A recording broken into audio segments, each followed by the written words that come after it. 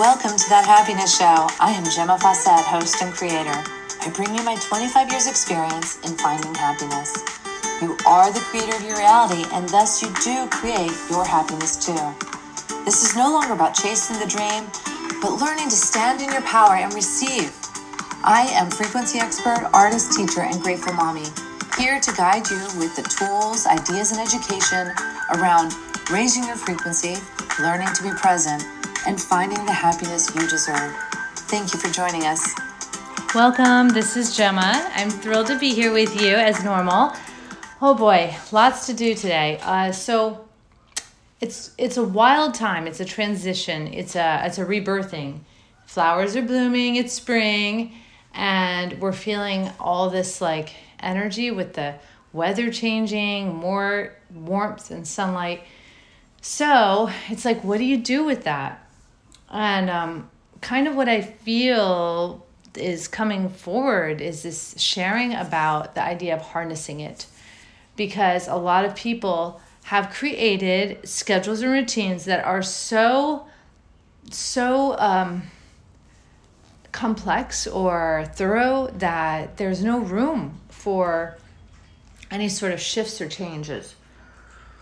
And what I'm talking about is like changes in emotional behavior. So if you always, if you've conditioned yourself to feel a certain way, getting ready for work in the morning or getting ready for your day, then it's possible that you'll default to that emotion, even if it's beautiful, even if something's changing and something's coming and there's this like possibility on the horizon. You might be defaulting to your program, schedule, emotion. So what I want to suggest is that we don't have to default. We don't have to be autopilot on our emotions. We don't have to let our circumstances determine our emotions based on programming we've established. We want to be cutting edge. We want to be, lie down to Lucy, lie down. Toulouse is with me, and he's upset. His blanket is not on his dining room chair. Oh boy, I'm gonna get it. I should have set him up first. Da-da-da-da-dun. Here you go. Da-da-dun, da-da-dun. All right, Toulouse has his beautiful crocheted blanket by Diane. Oh, he loves it. He loves his blankie. Okay, you lie down now. You're fine there. 2 feet away, he's having an anxiety attack. Separation anxiety. Okay, so we don't have to default to these patterns that we've established. It's important for us to recognize that our awareness, our awakening, our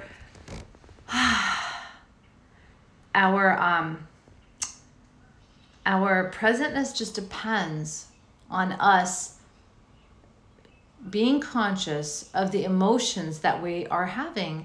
And if we are conscious of them, even if they're emotions we wouldn't normally want to have, we can work with that. But if we're just on autopilot, then they begin to govern everything, govern what we manifest, govern how we interact with people.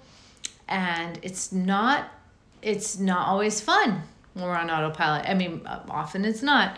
So, and often on autopilot means we've checked out. And we came here to thrive. We came here to expand and to be creators and to experience. So we came to be present, and we just kind of forgot. So this is day 10 of my cleanse, and it is awesome. It is quite whopperish, and I was having dreams about food.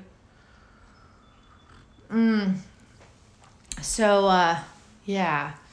Wowzers. So, let's see. How do we get more in the driver's seat of our emotions, especially to harness transitions like spring or summer or fall or winter? And so for myself, with the warm weather, I most definitely want to get barefoot and get outside more. And I'm going to suck up as much of this energy as possible. I'm recognizing how good my skin feels. I'm just being really present. Now, my skin is soft and, I guess because I was trying to get away from the good word. I was getting away from the good words. Got away from the good word because we don't want to judge. And while good can, most often is a judgment, sometimes it's just like a state of being. So, let's see. So we've discussed this before, and this is even more perfect because it's almost as if nature is saying, hey, here's a good reason to be present. Listen to the birds. We didn't hear the birds so much in the winter. Listen to the birds, smell the air, feel the breeze, feel the warmth. Notice the colors of the sky, how dramatic it is. Notice the buds on the trees. There's so much to be present for, and that is what we're being called to do. And nature's giving us this. If everything was the same all the time, it would almost feel impossible to be caught by our environment, because we would just be writing it off. We'd just be like, oh, seen it, done it. And that's what these minds and bodies do. They look for things that are different and changed. That's what it looks for. I guess that's like intrinsically what's part of our survival. But we can also use it for our thriving. So we want to use the changes around us as symbolism, as inspiration, as synchronicity. We can find synchronicity in it. I mean, the willow tree outside is just got this gorgeous lemon green sheen to it. It looks like the sun is literally in the tree, like not shining on it, but in it. Because when I look at the other trees without leaves, they're kind of like shadowy and dark. But the willow tree is just glowing. It's beautiful. But this is the kind of stuff, if we don't take time to be aware, we are going to miss it. We're so going to miss it. We're going to miss all of this beautifulness. So it's truly up to us to take some responsibility for how we're feeling right now. Oh my gosh, something's happening. I got to catch it. I don't know if you can still hear me, but I got to get a picture of this beautiful light that we're having. Oh my God. It is so beautiful. And I want to use this for the cover today. It's so stunning. I think the sun must be rolling behind clouds or something. And it's just beautiful. Oh my goodness. Well, that worked. Woohoo. Must have been an upgrade. I don't think I could have done that in the past. I didn't even know I could take a picture while I was doing my podcast. That's amazing. So now I captured the picture for the podcast because there's so much beautiful stuff outside. It's just the way the light's hitting everything. When I started practicing being an artist, it was like it amplified. Oh yeah, I caught it just in time. It amplified how I saw the world. And that was really special. So if you ever want to amp up how you see the world, just take some cool art classes. Because when you really look at something, it's different than looking at it, labeling it, and moving on. That is a very different experience. And what happens is once we label something, we no longer are processing it. And processing something from like a space of no judgment, a space of no knowing, a space of no labels is really magical, because then it becomes, every tree is a miracle, is a work of art. Every leaf is a work of art. I can remember my Aunt Marianne visiting us in Virginia, and I don't know how she did it because she lived on a farm. So, farmers are some of the people that definitely have an excuse for never leaving home because, there's so much to do and you'd have to get a farm sitter. Like, what the heck is that? So it must have been winter. And she and my uncle came to visit us. And we went to no, it couldn't have been winter. It must have been, well, maybe it was. We went to D.C., Washington, D.C. We lived in Northern Virginia. We went to Washington, D.C. And there were maple trees all around. And I remember seeing my Aunt Marianne looking at the leaves on the maple tree. And she was just like in awe of them. And I didn't know what she could be like in awe of, because they were just maple trees. They're everywhere in Virginia. And I would have assumed they're everywhere, even where she lives. But she was just mesmerized by these leaves, and she was examining them and studying them and just blown away. And it just really woke me up. And I will never forget that, like that she saw something unique and something I took for granted. I mean, granted, I was only like a kid. I forget how old I was, like 12 or something. But it just really stood out for me that we could have two totally different experiences with the same thing. But the bottom line is like, to live fully in this world, you are going to be interested. You are going to be mesmerized. You are going to be fascinated and excited and curious, and these are the characteristics of thriving and expansion.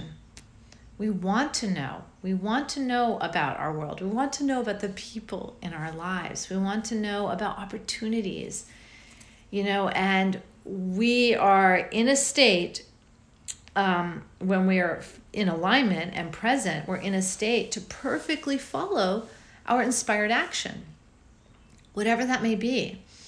So if my inspired action is to just sit and do nothing and just take it in, that's perfect. Now, if I was in my 3D state rather than my 5D state, my 3D state would say, oh, you're being lazy. Oh, there's so much else you could be doing. Oh, you don't have time for this. That's the kind of things I would hear in my 3D position with ego in the driver's seat. But in alignment, there's perfection in just being. There's perfection in doing, there's perfection in being, but only if it's done in alignment. In ego, there's never perfection. There's always striving. There's always just like, oh, how can I manipulate my life so that I get the best end of the deal? Whether that's a better job, whether it's a longer life, whether it's a better friend or the better end of the relationship. It's always manipulation of some sort. It's always some kind of bargain.